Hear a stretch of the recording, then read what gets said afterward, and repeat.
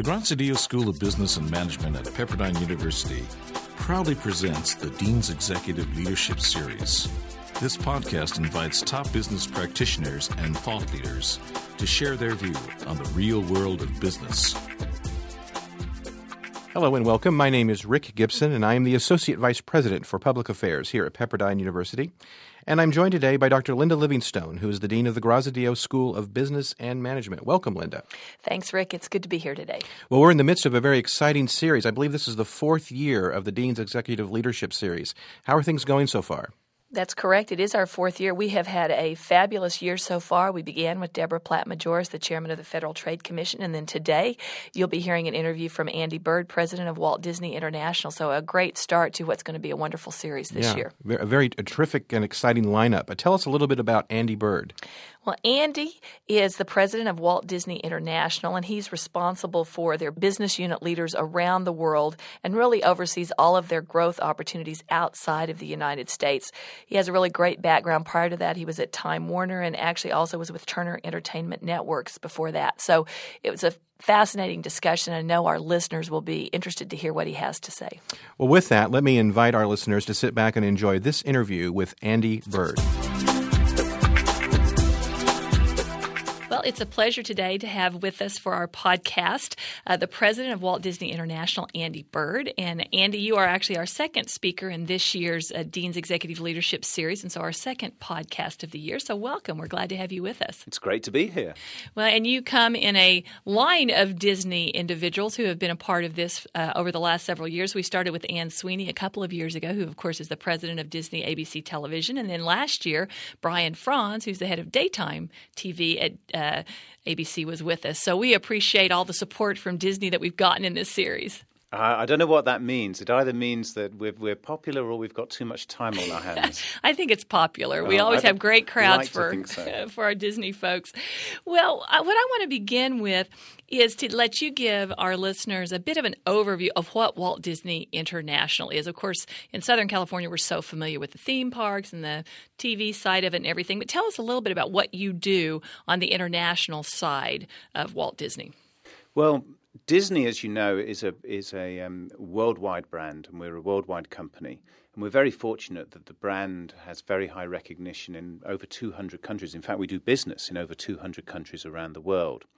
And whereas in the US we're dealing with one homogeneous marketplace where all of our brands and all of our businesses are very, very well known, as we look into international territories, the depth of some of our businesses is penetrated at different levels, and some of our businesses are very nascent in their development. And there's a lot of different issues to deal with in terms of language and culture and geographies. And so my role is sort of to take an overview of all the activities that the Walt Disney Company is doing outside of the US and Canada, and really help and work with the lines of business to develop strategies for growth, market entry strategies, to be looking at the long-term picture as to how we build the Disney Company and the Disney brand on a territory-by-territory basis.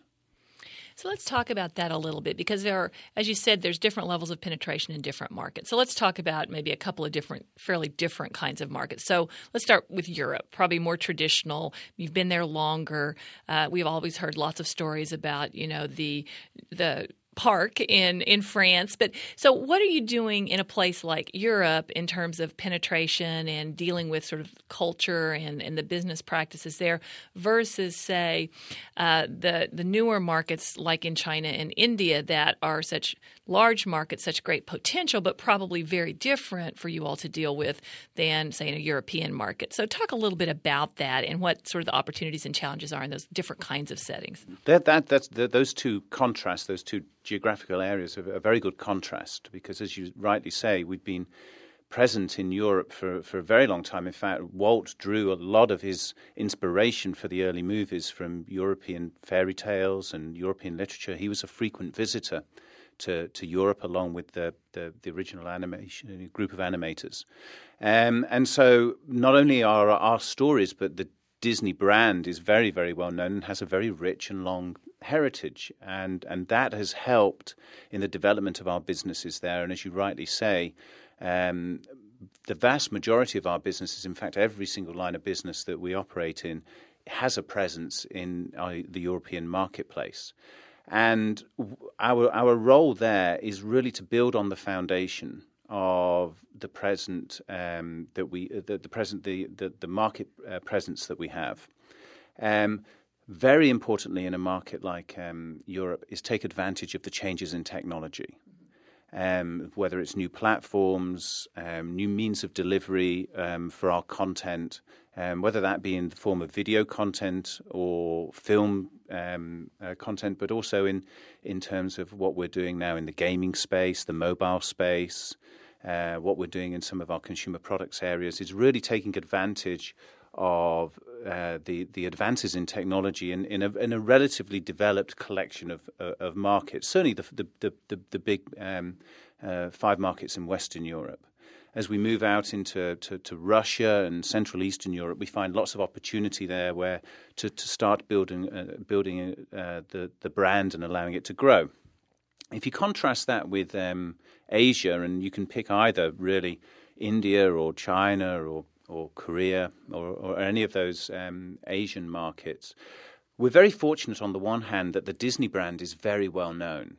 As I mentioned before, I think in the last Interbrand study, the Disney brand ranked 6th or 7th. We're normally around that, and of course the number 1 entertainment brand by some way. So wherever I go and I get my business card out and I show my business card and it has Mickey, and they go, Disney, yes, and Mickey Mickey is Mouse, worldwide, clearly.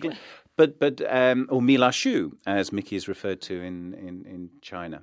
That's Mickey's Chinese name.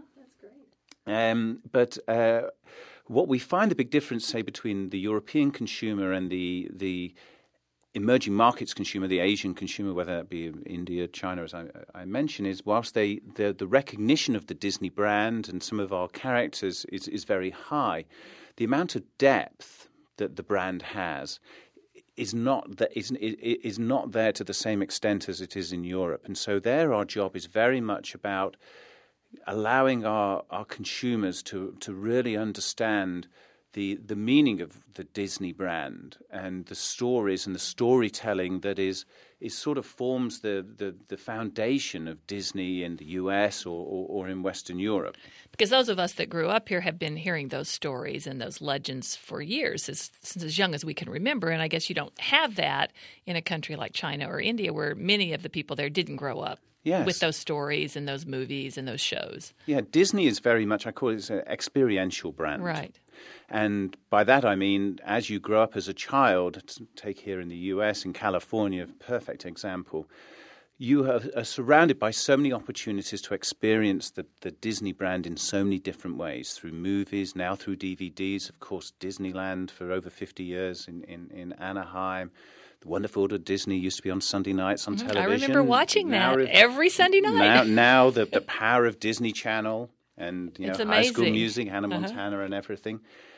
So that's there, and that kind of becomes ingrained in you as a child. And as you grow up to become a parent, and you have children of your own, of course, you want your children to have the same experiences with Disney that you had when you were a child. Now, if those elements weren't available when you were growing up as a child, which in Asia and in many parts of Europe, you'd mentioned the park in Paris, but that's only 15 years old. That's right. It's very new. So relatively speaking, it's when you're looking in multi-generational terms, it's relatively new. So it gives us a great deal of work to do in terms of getting our stories over to consumers, but also gives us a great deal of optimism in terms of opportunities to grow our brand and our businesses in international markets. Well, you just mentioned in that those remarks about High School Musical and Hannah Montana, and I know you have boys that are 11 and 12, and I have an 11-year-old daughter. Your boys probably aren't quite as much into High School Musical and Hannah Montana as my 11-year-old daughter is. High School Musical, yes. Hannah less. Hannah, not so much. But we spend a lot of time at my house watching the Disney Channel, and those two in particular. And those are amazing Disney phenomenons that I expect in some ways probably outperforming what Disney ever would have hoped that they would do. How do you take that sort of amazing success that has grown here and translate that globally with those kinds of experiences and brands that are being created? And are those being responded to in the same way globally as they are domestically? That's a great point. And the best way to answer that question is to go back historically and look at the type of business Disney was in up until quite recently. And that was primarily, like many of the other studios, was an export business. If you think fundamentally, we're in the business of IP creation, whether that be a television program or a movie or even a theme park attraction. The center of that IP creation was Los Angeles, was Burbank or Glendale, California. And for decades, we, as along with the other studios, have created an export model of exporting our Hollywood movies and television series.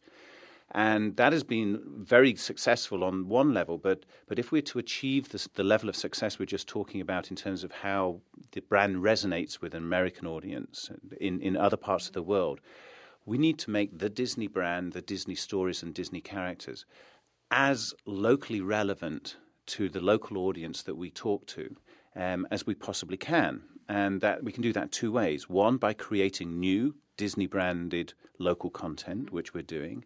And the second, which is really exciting, and in fact, High School Musical is probably the first large-scale example of this, is really taking it and adopting it for local tastes. And so we've done a very, very good project in Latin America, in Mexico, Brazil, Argentina, and I think Chile as well, where we're creating a completely local version of High School Musical. Interesting.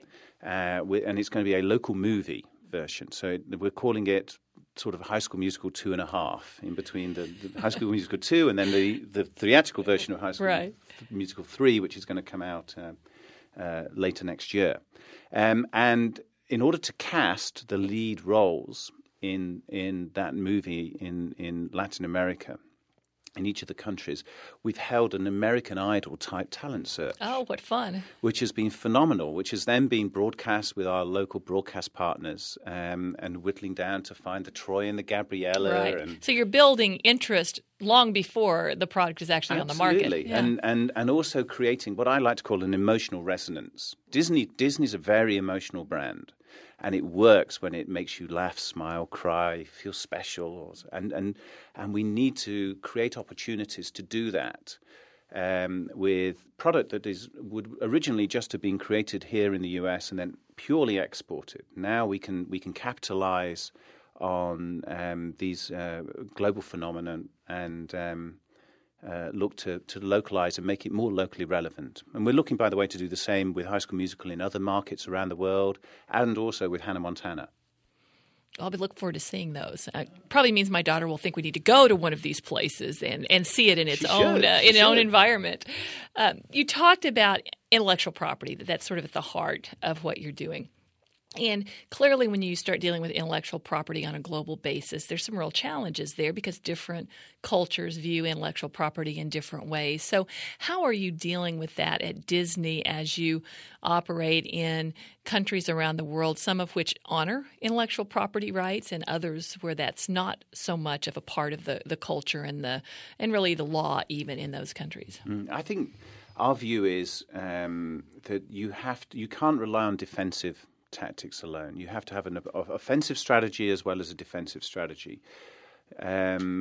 Encouraging governments who really are the main bodies. If you get a government behind anti-piracy strategy or legislation, it helps enormously. We're very, very vigorous in trying to encourage that and find generally that there is a will to do that. But at the same time, it's very, very important that we make our product available in the devices and in the technological means that the consumer's demanding. The consumers are now demanding product in a number of different ways. That's why, as a company, we've been so aggressive embracing platforms such as the iTunes platform, which is now rolling out with our television programs and our movies around the world, other broadband and online and mobile phone operators in Korea, in Japan now. We're selling our movies and our TV programs so that you can watch them in digital quality on a mobile phone, because their technology is just so much more advanced than it is here in the US. And so it's always a two-pronged strategy. One is discouraging wherever possible the illegal use of or theft, as it were, of IP, and at the same time on the offensive, proactive means trying to make it as available in the right language and at the right time and on the right device, so that it encourages legal take-up of the property. There's less reason to pirate if you're doing it in as proactive a way as you can. Yeah. Sure. Yeah. When you were first describing what you do at Disney International, you were talking about how you really coordinate across all of the business units of Disney to take what they're creating and do it appropriately in these other cultural contexts. So I would be interested in hearing you talk a bit about sort of the how you do that effectively, because you're talking about different business units that have, different kinds of products, different markets that they're targeting. Are there any things that have worked particularly well for you just internally within Disney to bring about that coordination that allows you to take to market in different countries all of the different products that come out of the different business units of Disney? I think there are two things that you have to do, and a lot of what I sort of say, underneath my title should be sort of in parentheses, agent of change or change agent or something like that, because I spend a lot of my time also being a protagonist. Right, I'm sure you do. Trying to change the ways, particularly the philosophy and the mindset of the old traditional way the company would operate in terms of moving it to the new way. The other thing that I think is very important is clarity and communication, clarity of purpose and communication of exactly what objectives and strategy we're setting out to achieve. And the way we interact with the lines of business is broadly speaking along the following lines. We have 6 main businesses, and they focus on product and P&L. So the studio, ESPN business, the Disney Channel business, and ABC business, the consumer products, internet, and parks and resorts business. Now, in international markets, each of those may be penetrated at a different rate, as I was mentioning earlier. And so whereas they focus very much on product and P&L, that's sort of how I define broadly how our business is. They're looking at the next movie release, the next television series on Disney Channel, the next DVD release, or the latest deal with apparel with Walmart or one of the Carrefour or something like that. What I'm doing is taking a much broader perspective, overview of all of these different businesses in a particular territory, seeing where there's gaps, where we think we're underpenetrated, and maybe think where there's opportunities for us to get into maybe a new business.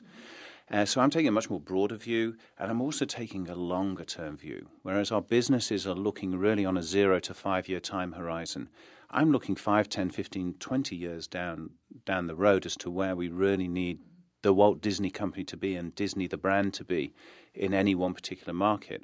And what's fantastic and fascinating about my job also is every single market's different.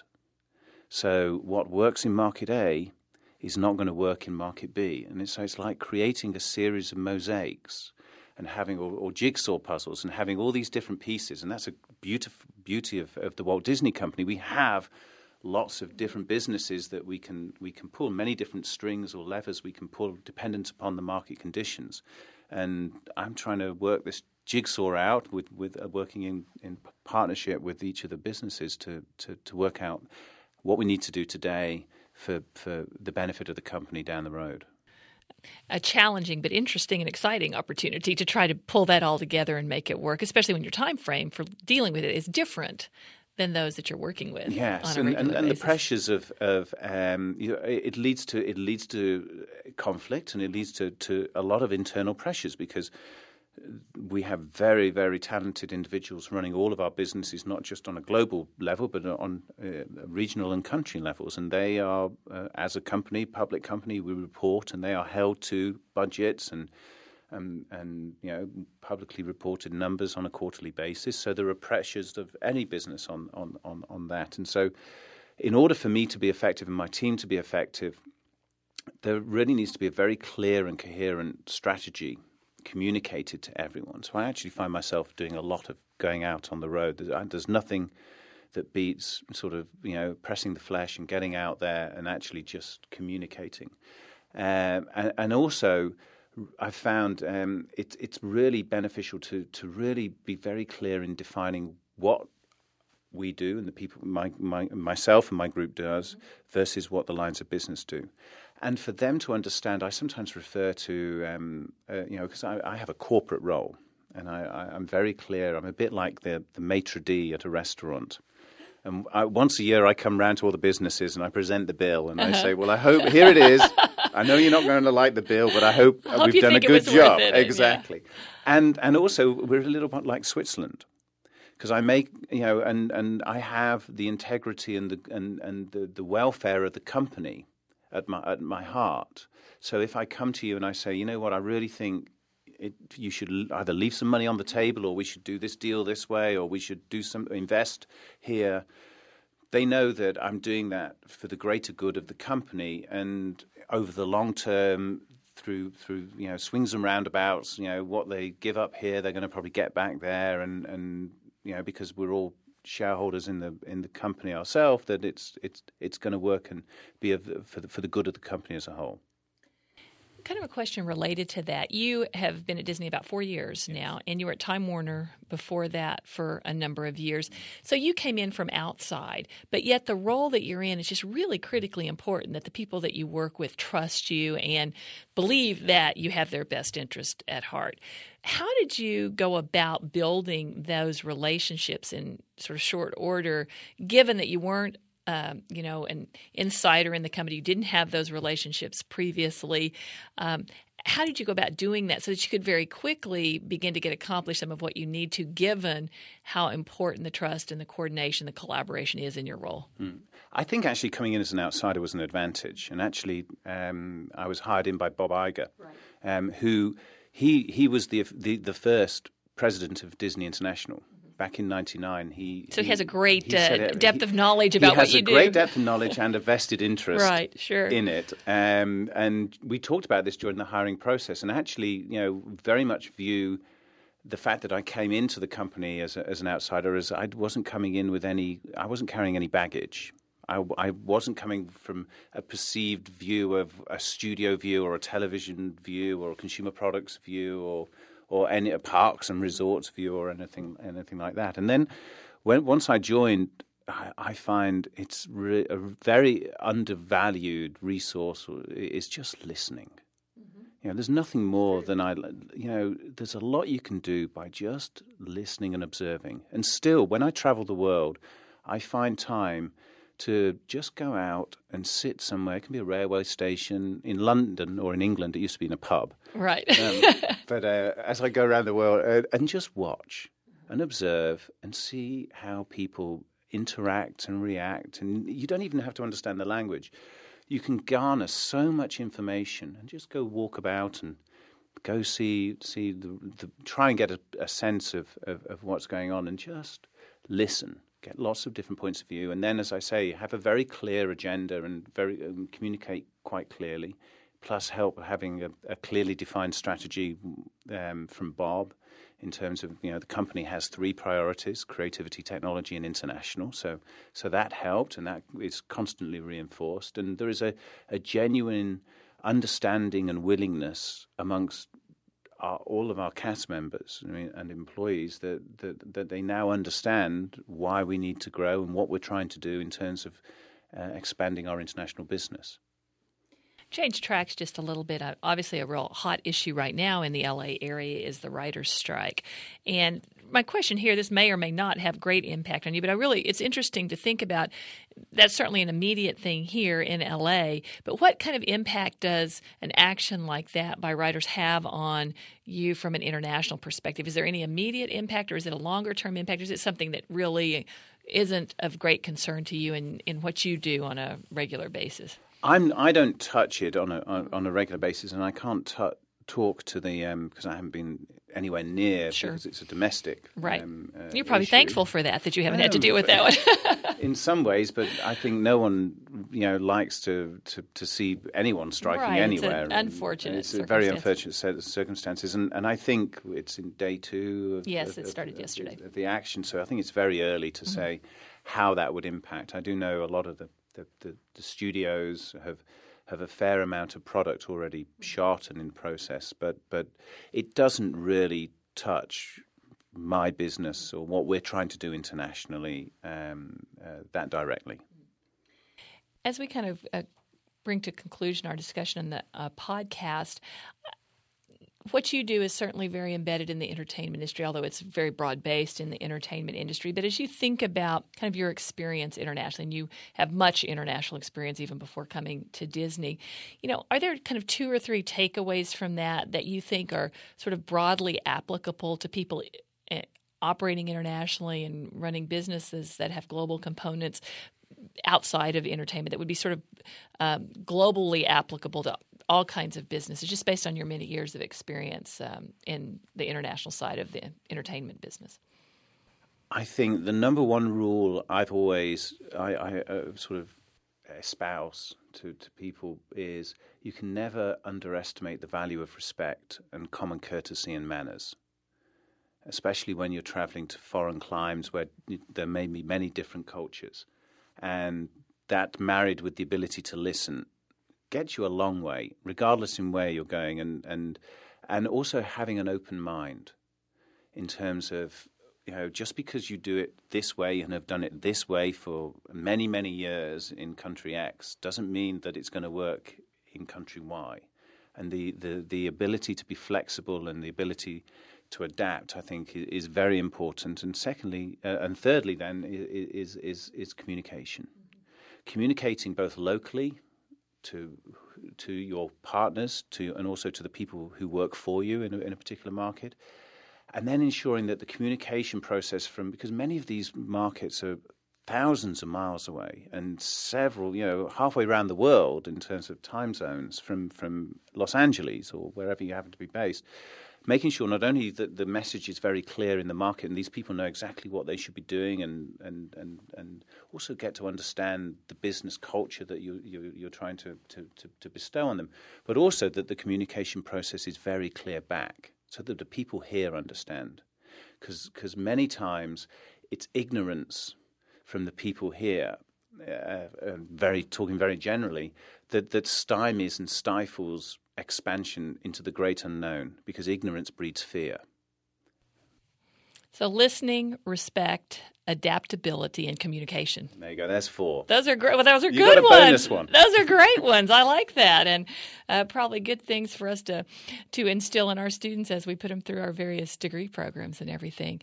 Well, it has been such a pleasure visiting with you, Andy. I know I've learned a lot from this, and I'm certainly sure that our listeners will have as well. So thank you for joining us for the Dean's Executive Leadership Series and for this podcast. We really appreciate it. Oh, it's a real pleasure. Thanks. Well, that concludes our interview with Andy Bird. Linda, what a terrific interview with him. It was fascinating. Of course, Disney is such an amazing international company, and they're involved in so many different aspects of the entertainment world.